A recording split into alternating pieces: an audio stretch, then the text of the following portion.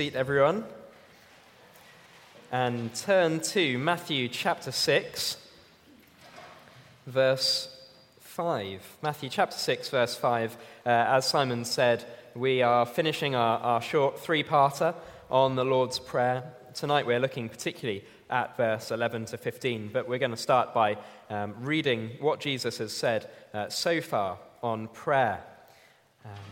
So far, let me refresh your memory. We've seen that prayer isn't to be something we show off with or some sort of spiritual test, but that we can pray secretly and we can pray very simply because we're praying to God our Father. Last week, Simon showed us that our priority in prayer should be God, His purposes, His glory, His name, and we can pray great, big, world-changing prayers. Tonight, we're finishing the Lord's Prayer off, and we get to see how we should pray for ourselves. What does it look like to pray to God for me, for us? Well, let me read from verse 5, chapter 6, verse 5. When you pray, you must not be like the hypocrites, for they love to stand and pray in the synagogues and at the street corners, that they may be seen by others. Truly, I say to you, they have received their reward. But when you pray, go into your room and shut the door, and pray to your Father who is in secret. And your Father who sees in secret will reward you. And when you pray, do not heap up empty phrases as the Gentiles do, for they think that they will be heard for their many words. Do not be like them, for your Father knows what you need before you ask him. Pray then like this: Our Father in heaven, hallowed be your name. Your kingdom come, your will be done, on earth as it is in heaven. Give us this day our daily bread, and forgive us our debts, as we also have forgiven our debtors. And lead us not into temptation, but deliver us from evil, or it could be phrased, from the evil one. For if you forgive others their trespasses, your heavenly Father will also forgive you. But if you do not forgive others their trespasses, neither will your Father forgive your trespasses. Let's pray and ask for God's help as we look at his word together. Father, we pray that you will help us now to listen to your word. Please help us to hear what you're saying. Please teach us to pray and help us to grow as Christians because of this time together. In Jesus' name, amen. Well, if someone described you as needy, how would you react?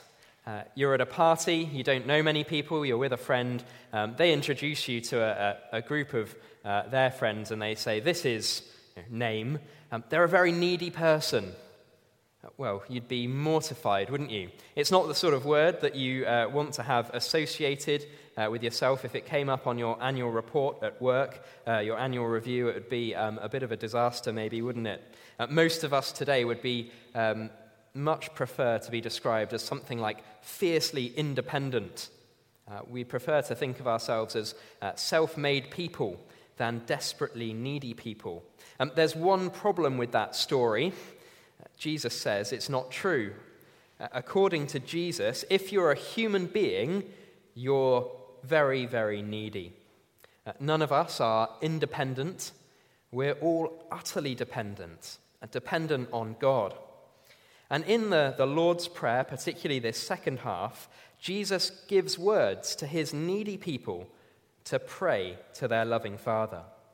The question is, what do we really need? What sort of things should we be praying for ourselves every day? And here Jesus tells us it's not like we hit a certain standard, we can get to a certain point on our own, and then we pray to God for all the extras, the bits that we can't really reach. Jesus tells us to pray for our most basic needs, our most basic physical needs, our most basic spiritual needs. We're to pray for them simply and confidently, knowing that we're coming to a loving Father who delights to provide for his children. So let's come as needy people to see how Jesus teaches us to pray for ourselves and for one another. Now, Simon commended that book, Richard Cokin's book, Our Father, great book on prayer. I'd like to add my recommendation to it. In fact, I found the book so helpful that the 3 headings I'm using tonight are ripped straight out of his book. So no points for originality for me this evening, but a warm recommendation of Our Father by Richard Cokin. So what are our most basic needs according to the Lord Jesus? Number 1, provision. You can see that in verse 11. Give us this day our daily bread. Now that is a very simple prayer. It's the sort of prayer that anyone can pray. Is it the sort of prayer that we need to pray?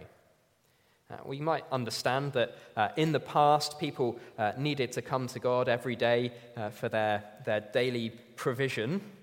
But now things are so different, aren't they? Now we've got fridges and freezers. Food can stay fresh for months on end. We could walk out of church this evening and within, a minute or two, we'd get to 3 pretty big supermarkets stacked with food. I think they'd be closed now, but they're there, full of all sorts of different things, most of which I wouldn't even know how to cook. Our wallets are pretty full in this part of Richmond. Maybe we don't struggle every day to think, where is food going to come from? Maybe we've just moved beyond the need to pray this prayer. Isn't it a little bit primitive? Well, we might think that way, but then along comes something like a global pandemic, and suddenly the idea of praying for God's provision doesn't seem so backward anymore. I remember, I'll never forget it, in those early days of the pandemic, going to the massive Sainsbury's that's off the 316 near Hampton, stepping in there, hoping to fill up my basket, and there was absolutely nothing on the shelves. As far as the eye could see, the shelves were empty. I couldn't even get a jar of jam. And I remember thinking, wow, I've never seen anything like this before. And suddenly, that idea that food just appears automatically on the shelf, it went up in smoke. And I have to tell you, it was a bit scary. Suddenly you realize, well, I'm only kind of a few hours away from being really, really hungry, and maybe a few days away from being really, really starving. What am I going to do if God doesn't provide for me? Despite the blinding comfort that we're often faced with in the modern world, we're just as dependent on God for things as basic as food as his first followers were. The good news is that we have the same God, a Father who loves to provide for our most basic physical needs. Here are 4 quick things to notice about how Jesus says we're to pray for those physical needs. Firstly, this prayer, give us this day our daily bread, it's not complicated. Not complicated. This happens to me pretty regularly in the morning. I get up with Sophie, get her out of bed. We sit on the sofa watching a bit of telly, and she looks up at me and she says, "Daddy, Cheerios." Now, we're working on the please and thank you, but I know exactly what she means, and if I'm on kind of top dadding performance, I've already got some dry Cheerios in a bowl in my pocket, so I don't have to get up again. But I give her the Cheerios, and she sits there happily munching away while whatever is on CBeebies entertains her. Now, what I don't do is turn to her and say, "Could you just tell me a bit more about that? What are you trying to say? Those aren't very complicated words you've used. You haven't really persuaded me that I should give you the Cheerios. Can you just, do a bit more work on your persuasion?" I don't do that because I'm her dad, and I want to give her whatever she wants. God doesn't respond to us like that when we pray something really simple like this. Give us this day our daily bread. We don't need to twist his arm. We don't need to persuade him. We don't need to give him 10 good reasons to give us what we need. We just need to pray simply to our Father. So it's not complicated. It's not rare either. This isn't just something to pray when we really, really feel the need for God to provide for us, when something has gone disastrously wrong. This is a daily prayer. It's something to pray every day, whether we feel our need or not. In fact, starting your day like this, or finding some time in your day to pray a prayer like this, will be a really, really good reminder of who God is and who you are. It'll be a really good antidote to the lies of our modern world that we can live without God. You start every day, or finding a time in the day, to ask God for your most basic needs, even if really you don't feel that way. It's a great reminder. So it's not to be rare. It's a daily thing. It's not to be selfish. This is praying, give us, group of people collectively, our daily bread. It's not all about me, me, me. It's one of the reasons that prayer triplets, or however many people it is, prayer triplets, praying with other people, coming along to the prayer gathering, remembering to pray for mission partners like we do here on Sundays is so important. It's really important that we remember other people in our prayers and not just default to our own needs all the time. So not complicated, not rare, not selfish, and then finally, not greedy. Now, Simon kind of told us last week how Christians all through the centuries since Jesus told us about this prayer, or instructed us to pray this prayer, found it helpful to use each line as a kind of heading to fill in the blanks. This isn't the only thing we can pray for. It's kind of giving us categories of things which we can come to God about. So when Jesus tells us to pray for our daily bread, it's not that he's kind of restricting us to some super high gluten diet, but he is saying that we should be praying to God for our most basic needs. We're talking about needs, not wants. Kind of bread, not luxuries. Despite what many people who claim to be Christians will tell you, Jesus doesn't want us to pray that we'll get really, really rich, or that we'll have a really, really easy and comfortable life. He's asking us here, or telling us here, to pray for bread, those physical things that we need. I think the spirit of the prayer here is similar to a prayer found in Proverbs 30, verse 8 and 9. Prayer to God that says, "Give me neither poverty nor riches. Feed me with the food that I need, lest I be full and deny you, and say, 'Who is the Lord?' Or lest I be poor and steal and profane the name of my God." This is a prayer that all of us can pray, and it's a prayer that all of us should be praying every day. So in practice, what does that mean? What does it look like? Well, it means that God cares and is in control of the nuts and bolts of our life, the practical, physical realities of living in this world, things as practical and down to earth as a loaf of bread. God cares about them, and God has control of them. And therefore, we should be quicker to turn to God for our needs than we are to turn to ourselves with worry.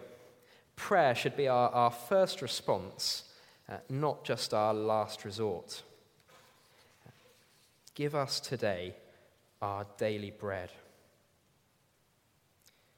We depend on God to provide for us physically. We need his provision.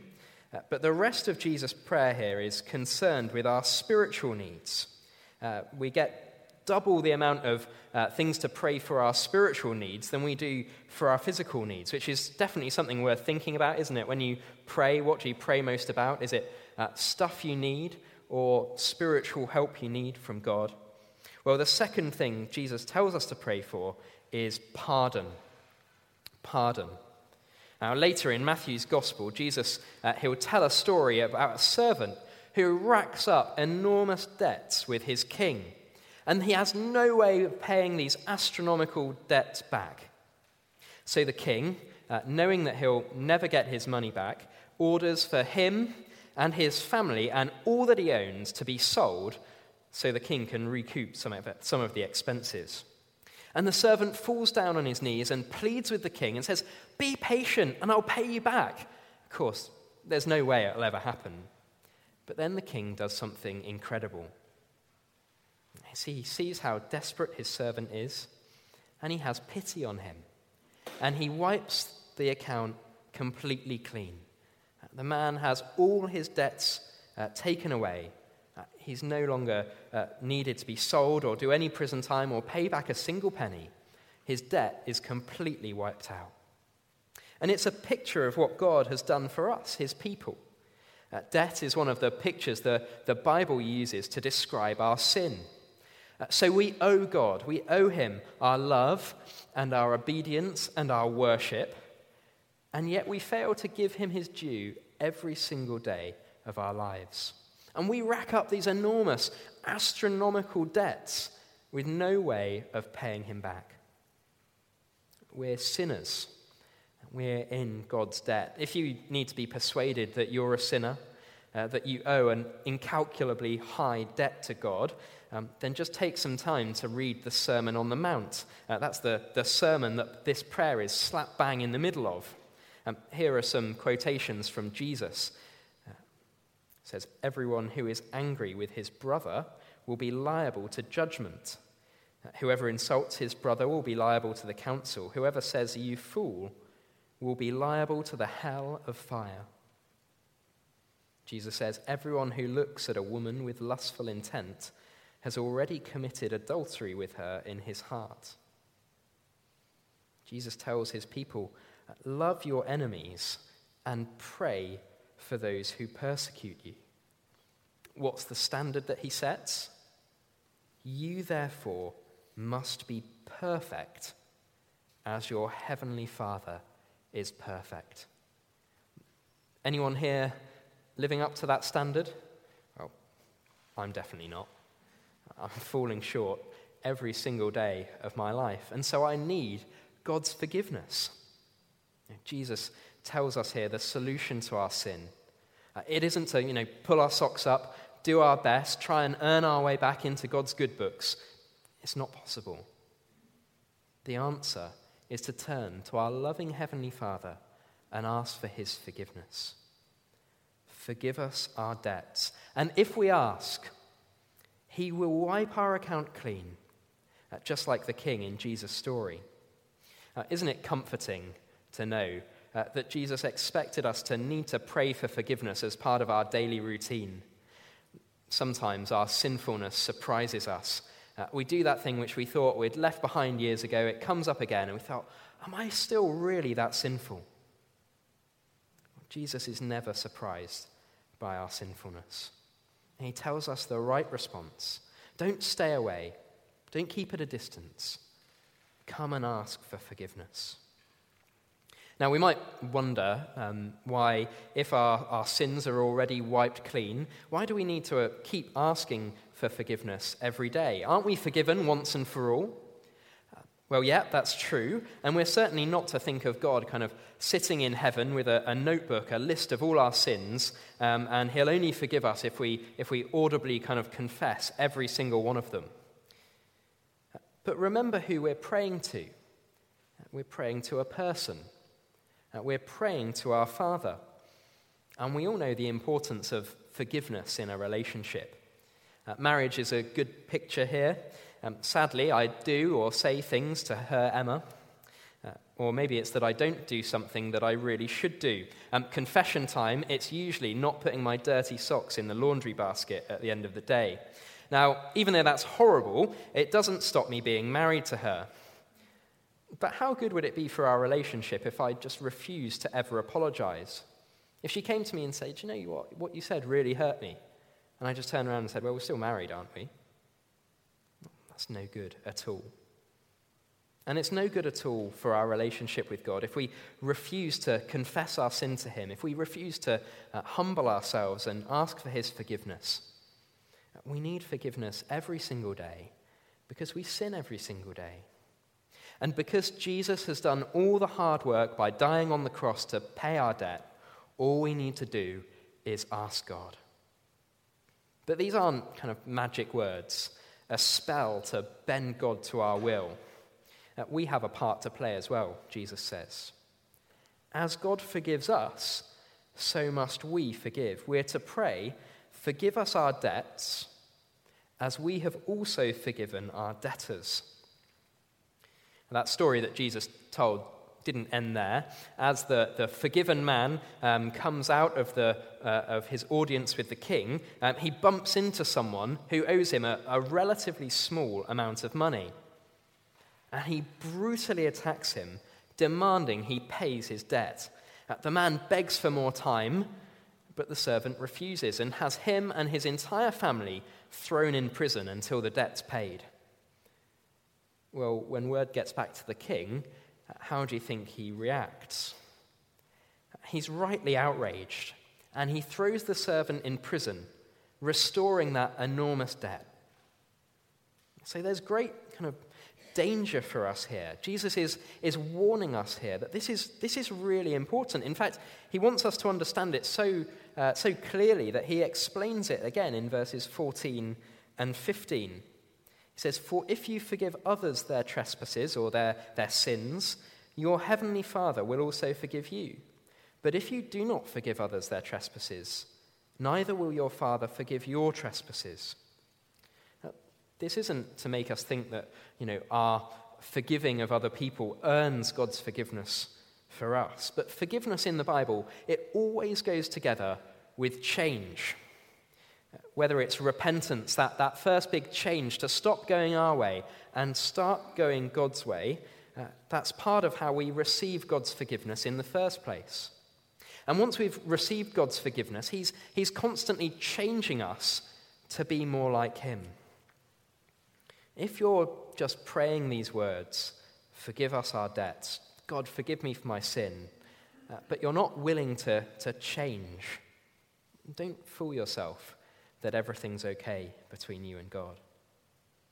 According to Jesus, forgiven people are to forgive. And if we're not forgiving, that's a really, really bad sign and a dangerous place to be. Forgive us our debts as we also have forgiven our debtors. So what might praying along these lines look like in practice for us? Well, I'm not sure who said it first, but I've always found the advice to keep short accounts with God is really good advice. Keep short accounts with God. It means don't be slow to confess your sin. When it comes to sin, we're often slow to confess it. It might be because of pride. We want to think, well, I didn't do anything wrong. I was in the right. Maybe it's because of shame, and we think, God wouldn't have anything to do with me after I've done that. Jesus shows us this better way. Be quick to confess your sin and to ask your Father for forgiveness. Keep short accounts with God. But it'll also mean taking Jesus' teaching about forgiveness seriously. To think about whether there's anyone we're holding a grudge against. Grudges are so easy to keep hold of, aren't they? But they're also so deadly for our spiritual lives. Is there someone you need to forgive today? Don't just ignore that. Think about it. Pray about it. Pray that God would help you to forgive them. We need God's forgiveness, and so we need to be forgiving. Pardon, forgiveness, is one of our most basic spiritual needs. Let's make sure we're coming to God and asking him for it often. But it doesn't cover all our spiritual needs. As we look to live our lives in faithfulness to God, Jesus tells us we're to pray thirdly and finally for God's protection. If God's pardon is kind of like our biggest spiritual need as we look backwards, God's protection is our biggest spiritual need as we look ahead. We're to pray to be spared from temptation. Jesus says, "Lead us not into temptation, but deliver us from evil," or the evil one. Given our daily need for forgiveness, doesn't it make sense to pray that we wouldn't even come across temptation in our lives? If your exhaust is falling off your car and you're on the way to the mechanic, you don't take the road with the speed bumps and hit every single one of them at 40 miles an hour, do you? You know there's a problem, you know you need to be careful, and you do whatever you can not to make it worse. That's the sort of spirit of this prayer. And it's the sort of prayer we'll pray if we really care about God, if we're really serious about living for him. Sometimes we can know that we've done wrong, we can know that we need forgiveness, perhaps we even feel guilty, but not really want to stop our sin. Deep down, we enjoy it. Whether it's getting drunk or being greedy, gossiping or watching pornography, we can find ourselves asking for forgiveness when something's gone wrong without ever really wanting to not do it again. The true disciple, Jesus says, doesn't treat sin like that. They don't treat God like that. They're serious about dying to themselves and living for him.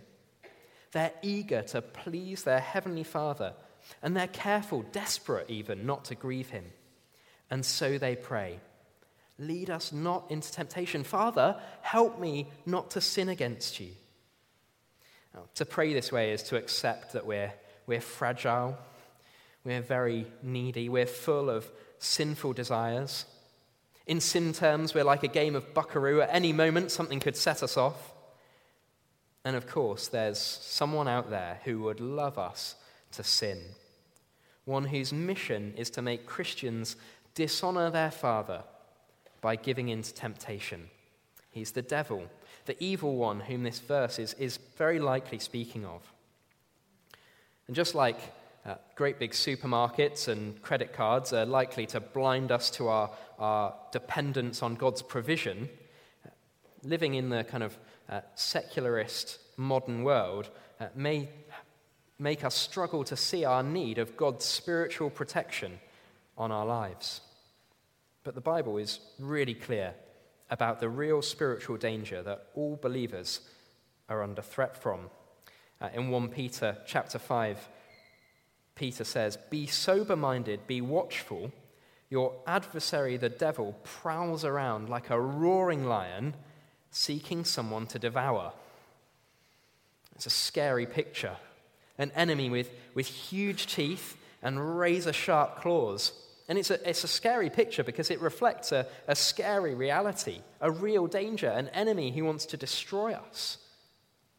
And what does it look like to destroy a Christian? To get them to give in to temptation, to get them to sin. And Satan will do and say anything to persuade us that it's better for us to sin than to obey God. It's what he did with Adam and Eve in the garden. It's what he does to Christians the world over today. And with an enemy out there like that, out to get you every single day, don't you see how needy you really are? If there was a physical lion kind of prowling down your road and you could see its big teeth and you could hear it roaring, would you just carry on with your day regardless? Just finish your coffee, pick up your bag, and head out onto the street for work? Absolutely not. You'd pick up the phone and you'd call, whoever you call to deal with a lion. Is it the vet or the police or maybe a zookeeper? Whoever it is, you'd do something about it, wouldn't you? You'd realize you really need some help. And we're to recognize the threat that our enemy poses us.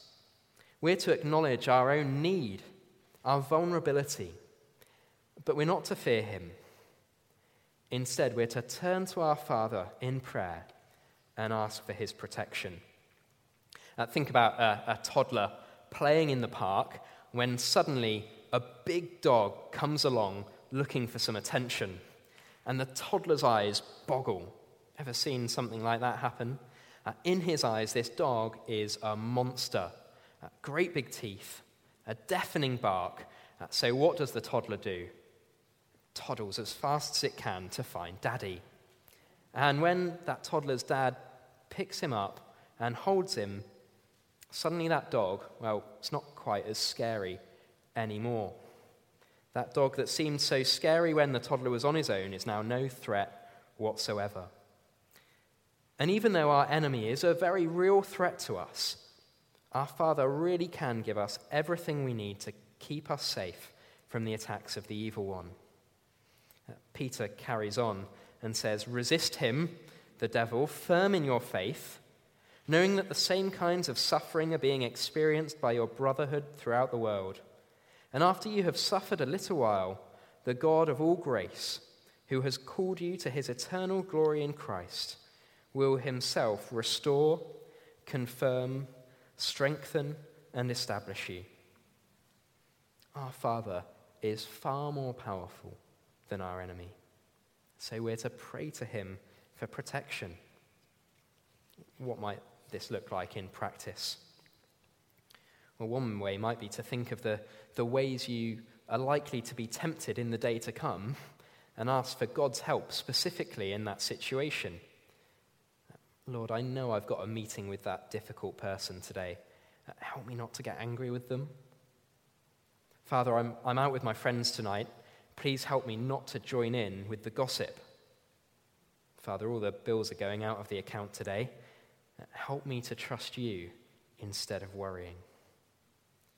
Lead us not into temptation, but deliver us from evil. Like it or not, you're needy. We're a church full of needy people. What we need to do most of all then is to pray to our Heavenly Father. Physically, spiritually, we can't do it on our own. The good news is we don't need to. So let's pray to him. Let's pray together.